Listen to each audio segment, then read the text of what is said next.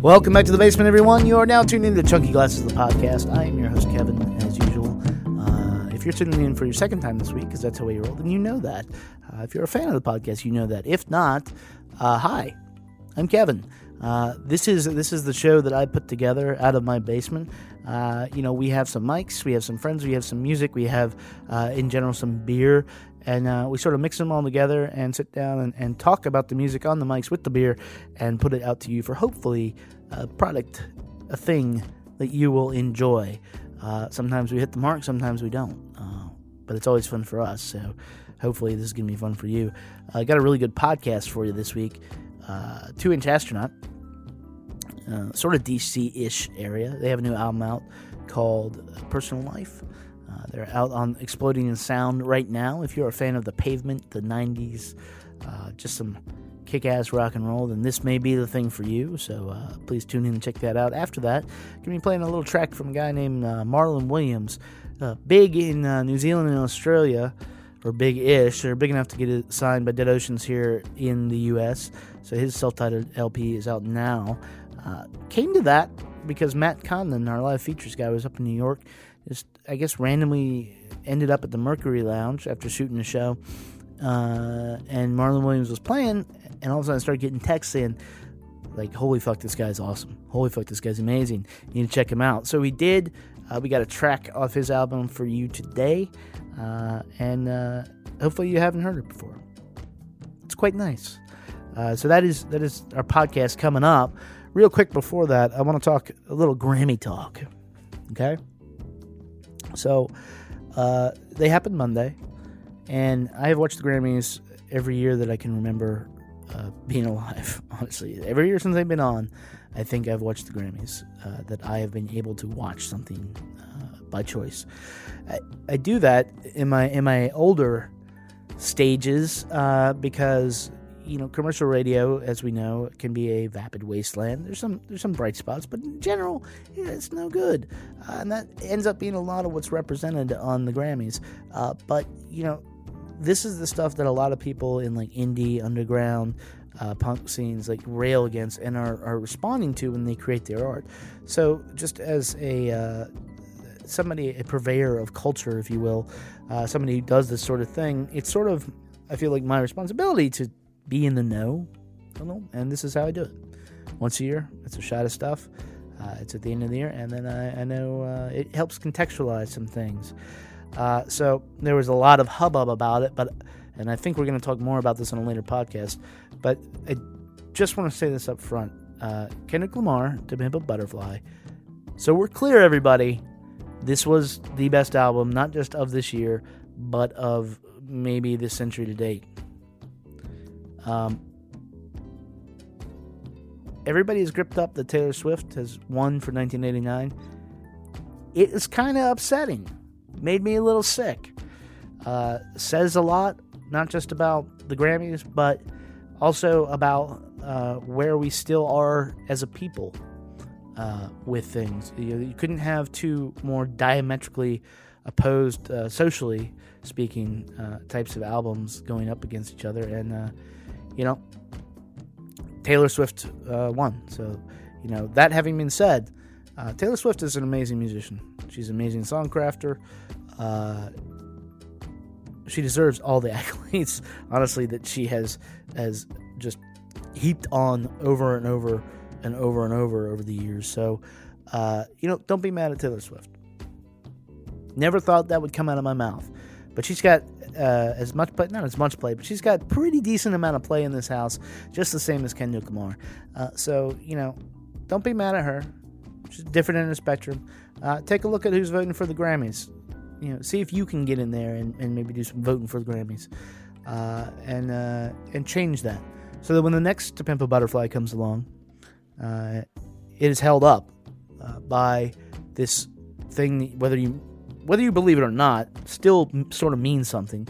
And instead of holding up the purest pop sort of distraction of the year, it holds up the most important album of the year. And so, but yeah, we'll be talking about that more. I just wanted to get that out. With that out of the way now, it's time for your podcast. So get ready, grab a beverage, get comfortable. Here you go. This is episode number 158 of Chunky Glasses, the podcast. We're talking about a new album from 2-Inch Astronaut, Personal Life. Okay. It happens here, and it finishes here. Two men enter, one man leaves. Merely a 2-word review just said, shit sandwich. I will roll the record up and down. That right there is a logical fallacy.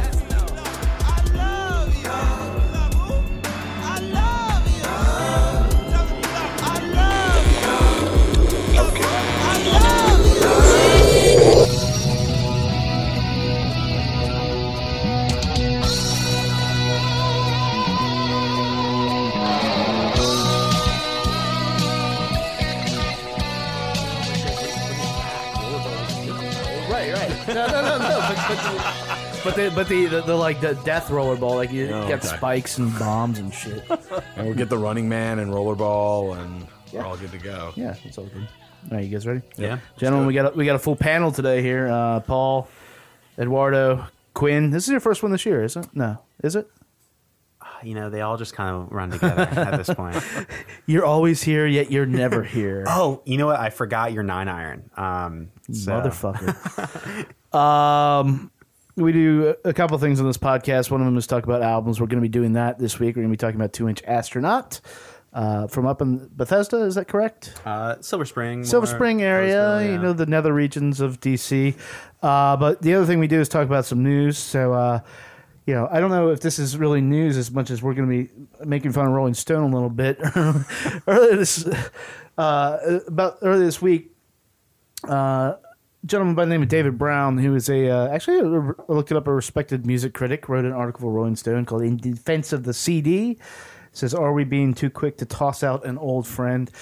His whole experience of this article is based on he bought a high-tech boombox. He keeps calling it his wireless boombox. His wireless boombox. I don't understand what that is. And has problems with his technology, and so his solution was not to maybe abandon the technology, but to reach back into the past and his, pull out his CD collection. Now, to be clear, like behind, we're sitting in a basement. There's a wall and stairs behind there. I have probably over like 2,500 CDs still. I have not gotten rid of mine. But, just real quick poll around the room. Like, how do we listen to music today, gentlemen? Not CDs. Streaming. Yeah. Not CDs. I do think CDs. Well, we'll get into it. Yeah. But I don't listen to CDs. I don't have a CD player. So, really. I was mentioning to you, Quinn, like, this is not the first article I've seen advocating for like CDs. Like, why are we giving them up? What do you guys think is going on? Is there some insidious CD lobby on the rise here? No, I mean it's. I think it's a lot like how I still buy Blu-rays. You know, it's You do. You're the guy. Yeah, I mean, sometimes you want a physical copy of things. I don't feel the same about CDs. I do. I still have all of mine because I just don't throw stuff like that out. Right. But I rip them onto a hard drive and then listen to them digitally because it's a digital file. I think that's the thing that I don't get about loving the CD is that it's just a repository for a digital file. Right. It's not like vinyl where it's actually an entirely different way of listening to the music. It's just a way of storing the exact same file you're listening to. Because now you can rip a CD to a WAV file. At that point, you're listening to the same thing. Right. You can rip it to an MP3, which a lot of people complain about. If you don't need the fidelity of a WAV file or FLAC and stuff. But yeah, like you said, it is exactly like the same thing. It is just a delivery device that doesn't really. I mean, back in the day, when CDs first came out, it was a thing. It was like, holy shit, this sounds like nothing I've ever heard. And since that point, though, there's been a chasm between like, do you want the vinyl experience or do you want the pure digital experience? I honestly don't know where I land on that because it's two very different things. But yeah, it's the idea that like, I love record stores, but like if I go into a record store that is mainly CDs now, like I start to cry inside. Like CD seller closed, Right. out in Arlington and Roslyn. and they were mainly CDs. Can everyone here name the last CD that they bought? Yeah, like I don't know if I've. It's like I maybe never bought a CD. Maybe like Youths. I don't know. I came of age in the digital music. I mean, I think maybe when I was like 6 or 7 years old, I would buy Backstreet Boys CDs. But good times. yeah, the thing I think that why CDs. Part of why they still exist is for promotional reasons. Especially at a college radio station or any radio station, it's a lot easier to ignore an email with a download than it is like a CD in your mailbox. You at least look at it. Is and it? Then I think so. I mean, So I didn't realize this would lead to this conversation, but yeah, that's a very good point. I think because I get the radio station I work for gets hundreds of emails a week with downloads and like recommended if you like whatever.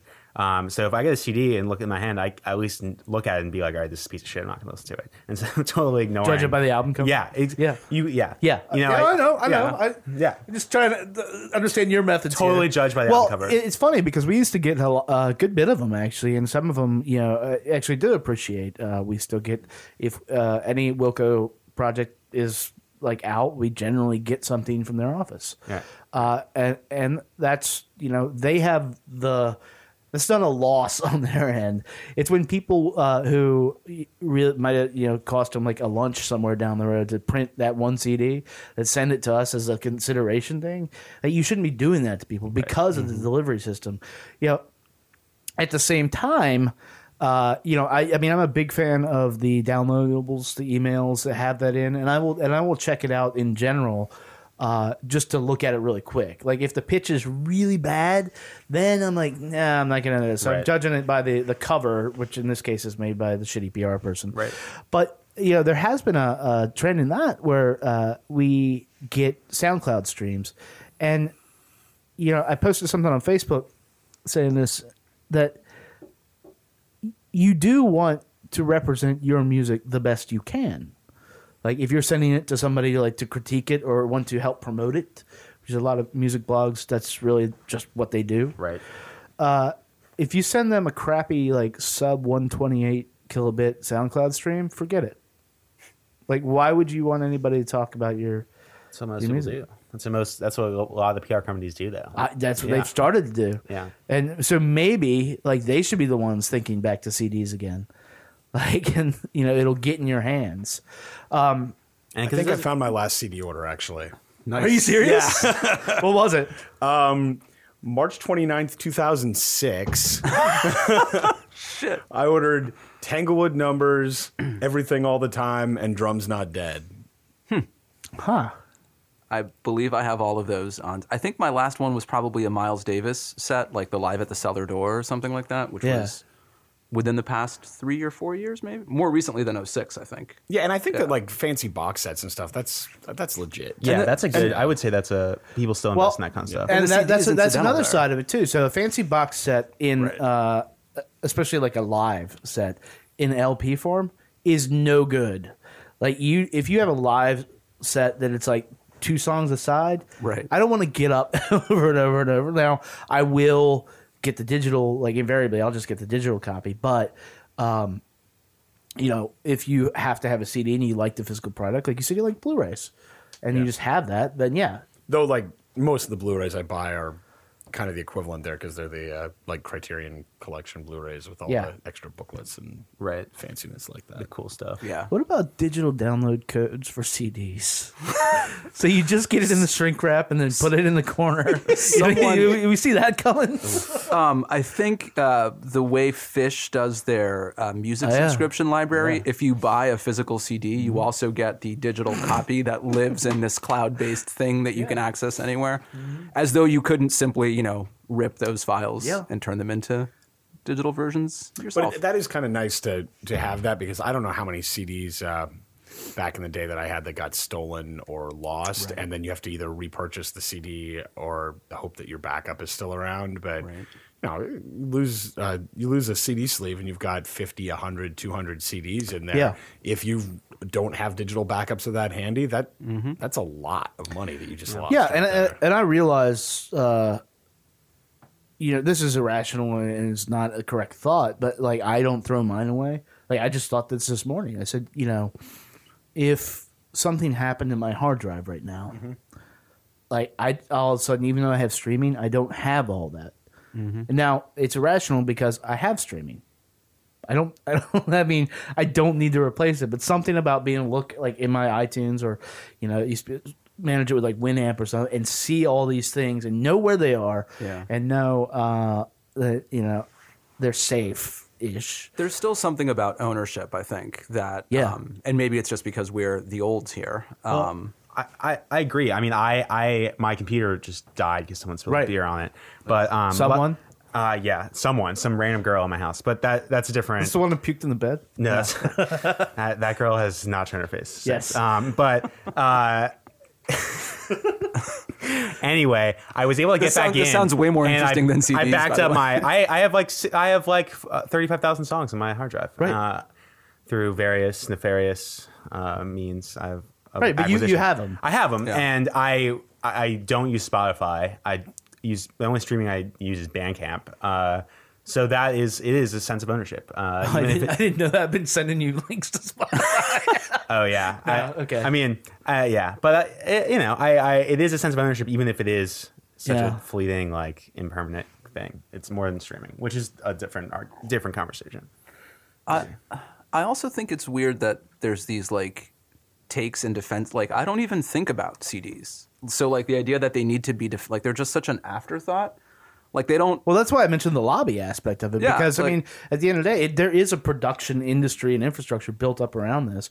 We just saw like a story about cassettes get NPR coverage. It's like, what the fuck? Because that guy hired a PR person because he saw his sales go up this year. He wants to keep it going. I've actually, you just mentioned cassettes. I've actually been given a cassette more recently than I've been given a CD. No shit. Which it was the Guardians of the Galaxy soundtrack, which they did on cassette. That's kind of cool. Yeah, it's pretty. But in general, cassettes are crap, and I don't know why people like these. There you go. Indeed. Hot take. Can I put that on a loop? Yeah. That'll make the intro. Put it on a soundboard. You're gonna be popular with the DC crowd, man. I grew up when there were no other choices besides cassette or bulky LP. Right. I had plenty of cassettes. They suck. They break. They degrade. Unless you're doing an art project that is about the degradation of the sound on the audio cassette, then there is no reason to listen to them. Yep. Yeah, I have to agree with that. So, in defense of the CD, there really is none. Yeah, whatever format you like, it's fine. That's you. But don't try to make it a thing. Don't write a think piece about it. Right. Don't just be like, hey, I like CDs, or what's another format you could really like. I mean, are there like Og Vorbis like fetishists? I think Og Vorbis died when even torrent sites weren't hosting it anymore. Really? Is that archive.org still has files. Archive, yes. Yep. Which is an excellent resource, by the way. Yeah, it is. If you want to hear every live set from every bad jam band on the planet, you got they're all there. All of them and Soul Coughing. So. That's actually right. I prefer wax cylinders. I'm bringing those back. I'm sure you do. We should this segment of the podcast should be renamed the Think Piece Police, where we just we could do that. We should attack so think good. pieces We like do this it. one. We do that That's more so often good. than not, and but somebody has got to. I mean, with our huge listenership, we've got to change the world. 23 with a bullet, gentlemen. On that note, let's talk about some rock and roll.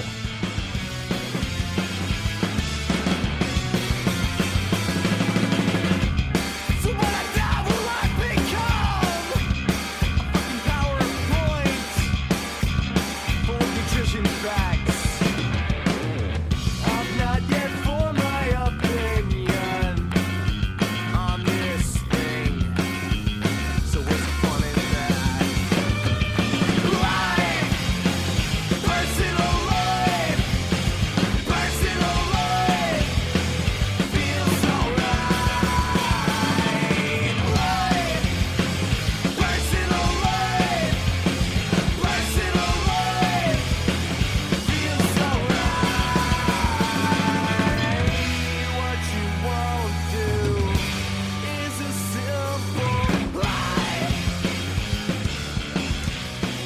right, so that is the title track, Personal Life, off of 2-Inch Astronaut. Is their third album, is that correct? I believe Somebody that's could correct. correct, yeah.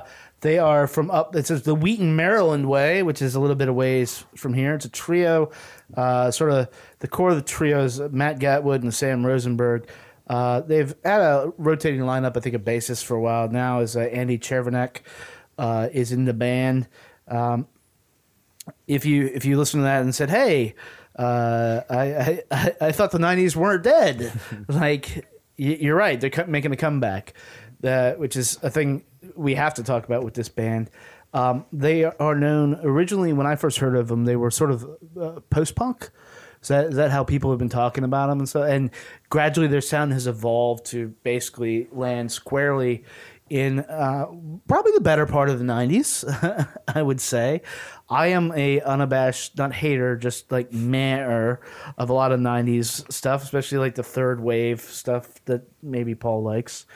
Or maybe not. Third wave of what? Like what? Well, it'd be like Silverchair and, stuff like that. Frog Stomp wasn't a bad album. See, there you go. So, it wasn't. I listened to it the other day. It's research. I think all the research you need for this is Crooked Rain, and Built to Spill. And Okay, your let's start with research is that. done. Let us start with that. I feel like they're more in the Built to Spill camp than the Pavement camp, because they get louder, and I think whereas Pavement's like mumbling over a lot of fuzz. Yeah. And this is more a crisper sound, which I think Built to Spill had. Yeah, it very veers, and I hope like if they or anybody who's a fan of this band listening doesn't like cringe at this. It veers into like this pop indie territory. That is, the edges have been shaved off a little bit. I had a lot of people mention Pavement when they were finding out about this band. I was like, yeah, and you listen to it.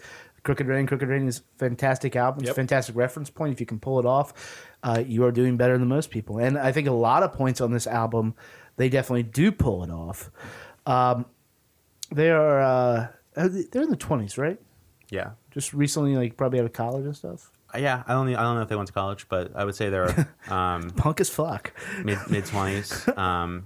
Yeah, they're still pretty young. An interesting thing about this area of the country, like we're in DC right now, used to have a radio station called HFS, which was a big proponent of like this 90s alt rock.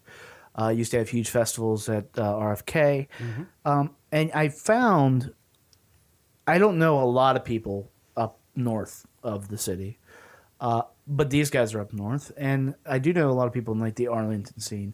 And a very common thing that they share is a love for this type of music. So it's weird for me to see somebody, they're signed to, Exploding Sound, to see somebody actually now sort of making it, like doing this. As we've said Weezer, we said Built to Spill. You can we said Pavement. You say Built to Spill. You can say Weezer.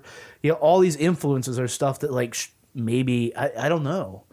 Like to me, it's the past, but it feels a little more relevant on this. Well, so I actually went to high school in Maryland for a few years, and in the early 90s, listening to HFS, going to see Jawbox and Shudder to Think and Fugazi and Frodis and all of these bands at the time. And so I went into this listen blind, and halfway through the first song, I was like, this sounds like half of a, Shudder to Think's big commercial album, Pony Express record, with the guy from Jawbox singing. And I hadn't done like any of my due diligence to find out if these guys were local or what. Right. And so it wasn't until I got to the song Top or Shut where I was like, oh, fuck, these guys are definitely local if they're naming a song after the Fox 5 weather guy, who was incidentally, who I think came here in the late 90s.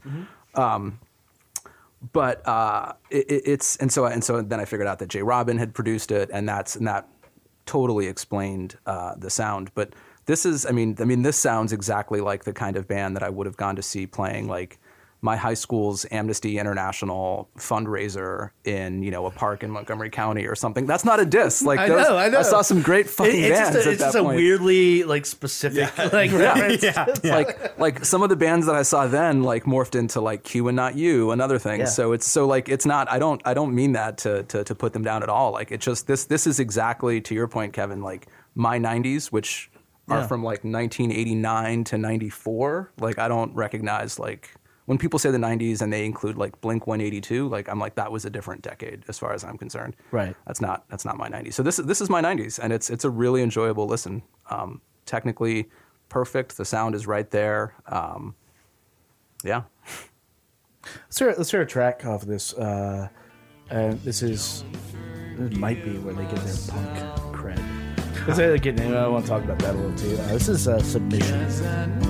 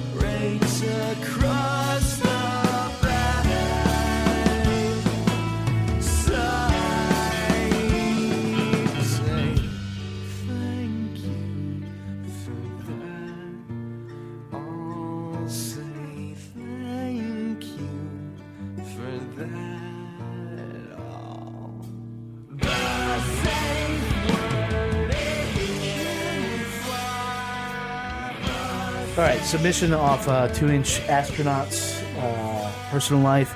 That gets into like sort of the slow Say It Isn't So, like Weezerisms and stuff.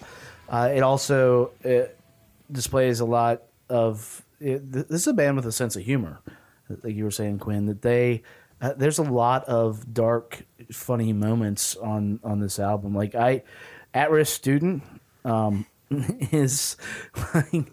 That's a dark fucking song, yeah, but it's hilarious. It's hilarious, and that it's kind of a spiritual sequel to probably my favorite 2-inch Astronaut song, which is on their last album called Dead White Boy, which is about a student, I'm guessing one of them, maybe like it's about a kid they went to school with, and it's kind of a similar theme. And yeah, it is like it's fucking sad, but also weirdly funny. Yeah. And I think there's like we were talking about Andy's Progress Report, it's just a funny song title. To name a song after the weather guy, like, or the last song is called Woodstock '99, which is like, which I thought was funny because it's like very self-aware. Yeah, sure. Yeah. Sure. Of those, Paul, you've been sort of silent. Oh, I mean, I think the conversation is going really well here. I didn't have a whole lot more to add. You're just moderating, hanging back. Yeah, making sure no, I'm shit's cool. working. I'm cool. No, I mean, I like this album a fair bit because, as has been pointed out, I'm a big fan of 90s indie rock, and this is square in that wheelhouse. I do wonder, and it might be because I'm not familiar with their earlier stuff, how much they're adding to those influences here. In a lot of ways, this comes off as a clever pastiche. It's fun. I enjoy it, but I'm not. I don't know if it gets past like playful and clever into something that's actually deeper than that. But not all albums need to. So. No. It to me, it's clear that they're actually excellent songwriters. I mean, this is just well put together, entertaining songcraft. My worry is listening to this album, much less so than Foulbird, their one before this. Like, I don't get a sense of like identity in them, and by the third album, I think you maybe should have that, unless this is aiming for what like music like this in the '90s did. Woodstock '99 being like a hilarious joke, but it's also sort of ironic because these guys could very easily be on the festival circuit next year. Right. And they could have some guy go and be like, man, you got to have a blue mohawk. You got to look punk as fuck. Because, this is what the new, like just the sonics of it. This is the new like punk as far as like mainstream America is concerned. I think knowing them as people, I know. And we should disclose that you do know them. Yeah, I know that. It's not going to happen, and they are way too smart and be interesting. So and if somebody to get Warped Toured out, you know what I mean? Like you'll never. But if somebody offers them like, here's a pile of cash that you can support yourself for the next 5 years, you're saying they're not going to jump on the Warped Tour? I don't know. I can't say that for them. Yeah. But What if Fred Durst offers to do a guest? well, that's obvious. What he would do that. I mean, they toured Europe with La Dispute. Yeah. Who was like, I don't know, a bigger. I don't really know their music, but a bigger band. I don't know. So yeah, it is there is a possibility of that. But I think like I don't know. You have to. That's a decision where that's a defining moment for your band, right? You get offered that, and you're like, all right, this is an identity thing. Like, how are we going to be perceived? Like Pile, who is kind of a similar sound of Very this. similar. They got offered to do a U.S. tour with Alice in Chains, and they said no because that's just it was an identity thing like that. I'm not saying that was the right decision. Yeah, but, I mean, I respect decisions like that. I think because what ends up happening in any band as you get nearer and nearer to like the Venn diagram of mass social acceptance to that is you have to start asking yourself a question which I don't think anybody ever wanted to ask themselves is like, well, this is this thing I love doing. Am I going to have to now change it?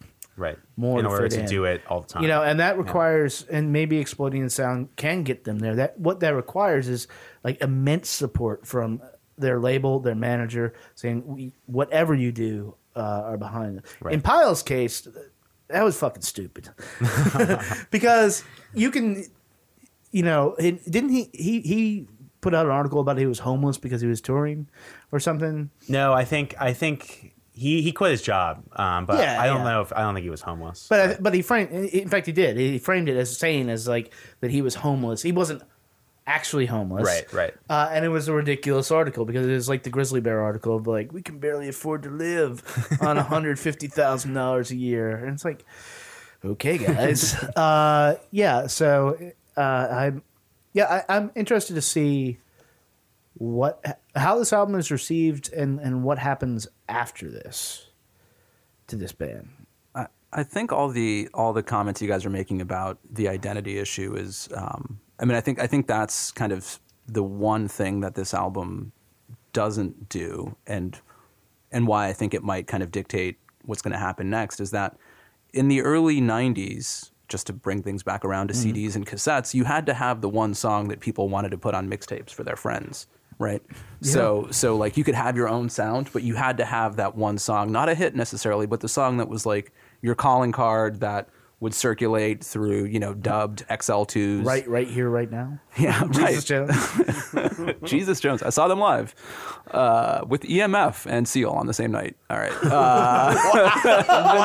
I know. Amazing. I wish we could go back and get a live blog of that night. But yeah, so that's kind of what they don't have is I think that one song that kind of puts everything they do best forward, and that serves as their like, this is who we are. This is kind of our manifesto song. They do a lot really well, and they have there's some good variety on this album, but there isn't that one song that gets you, and that. Are they really beholden to the DC scene at all, or are they sort of like, yeah, fuck you guys?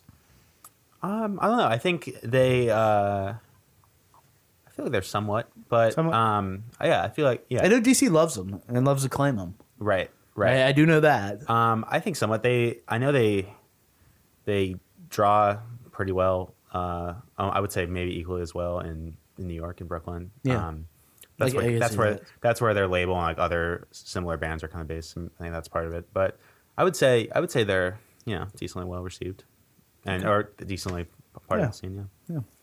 Yeah. So actually, I guess we'll start with you, Quinn. What are you going to do with this? I'm going to buy it. I can't make it to the release show tonight, but I own the last one on vinyl, so I'm going to try to pick it up. Yeah. Eduardo? Solid Stream, possible vinyl pickup later this year. We'll see. All right. Paul? Solid Stream for me too. Yeah. I'm on the Stream tip. To their credit, I don't necessarily like this type of music, and they made me like sort of enjoy that. So activated the part of my youth that is buried under like youth in quotes. So there you go. 2-inch Astronauts Personal Life.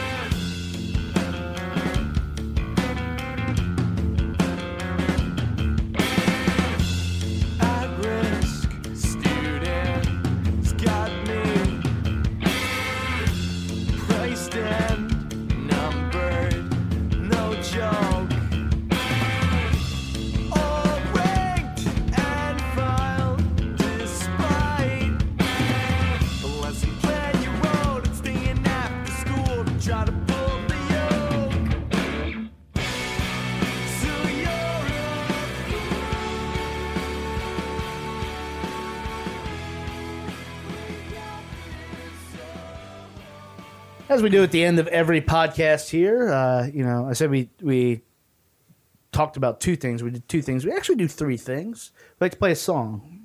Sometimes it is local music. Sometimes it is bigger music, which I'm actually opening up to. Like I wanted to play a Damien Jurado song. And we're going to be covering that album. But I was like, maybe people don't know Damien Jurado. I don't know. We're not doing that for this one, though. What we're going to be doing is, this comes to us from Matt, our photographer, live music coverage guy. He's up in New York this week, and some shows fell through, and he ended up at the Mercury Lounge seeing this guy called Marlon Williams. He'd read a review of him and said, this is going to be bullshit, and walked in and heard the guy sing and was like, oh, my God. I got a flurry of tweets from like late Friday night. Marlon is a New Zealand singer-songwriter. He's been around 5 or 6 years. His self-titled debut album was released in 2015. He just got picked up by Dead Oceans, if you know who they are. They're a bigger size indie label here in the United States. So that album is being distributed by them here.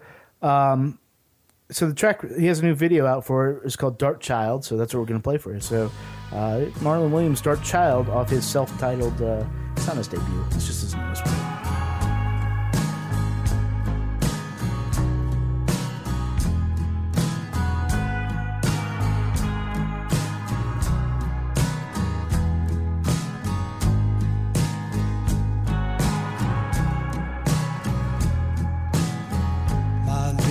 blonde-haired, blue-eyed boy one day grow up and be distressed.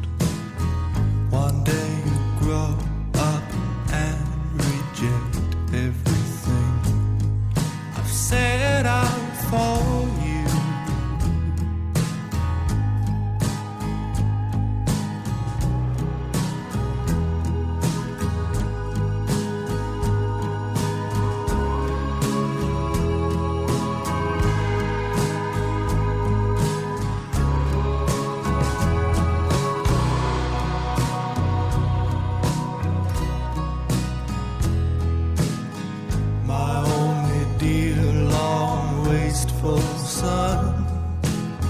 One day you'll wonder what you've become. One day all this could be yours if you only had the will to outlive your mother and I.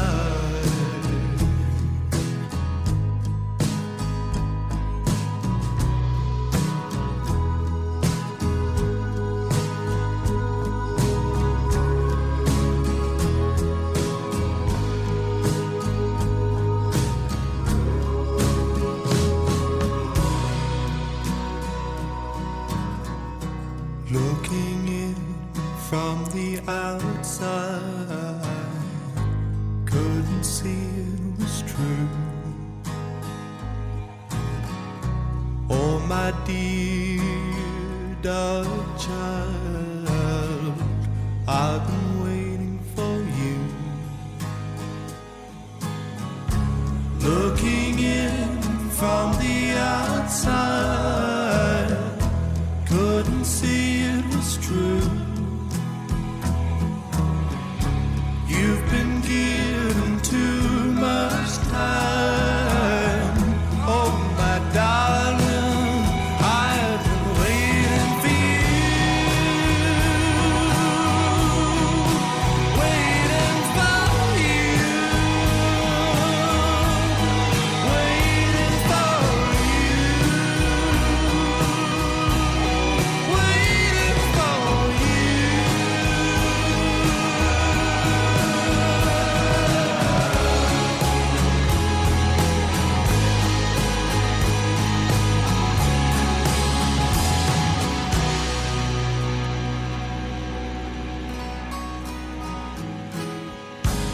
Although the news came as no surprise, I always hoped I'd never have to bury a child.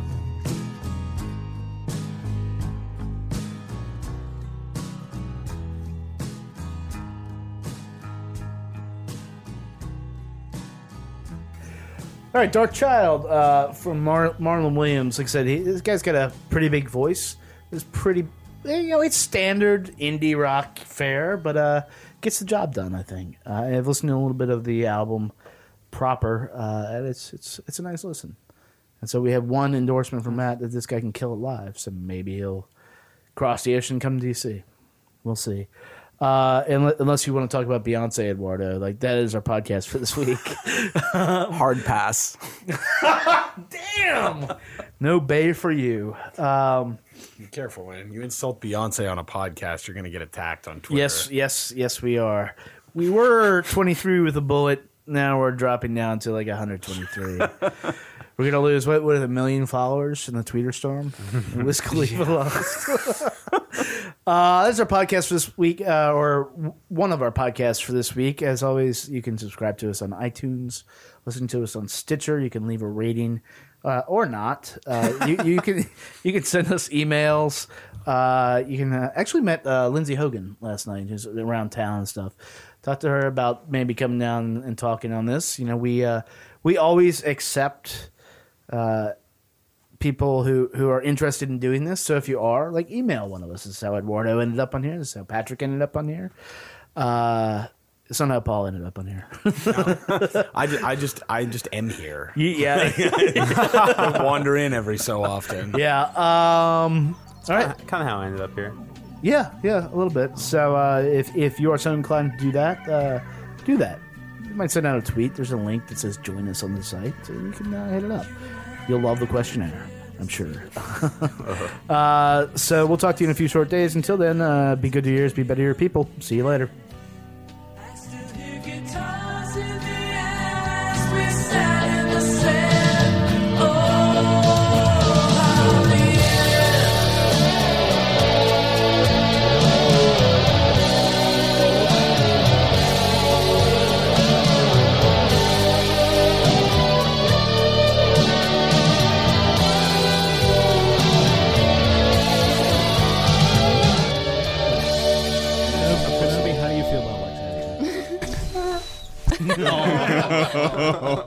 Kenobi.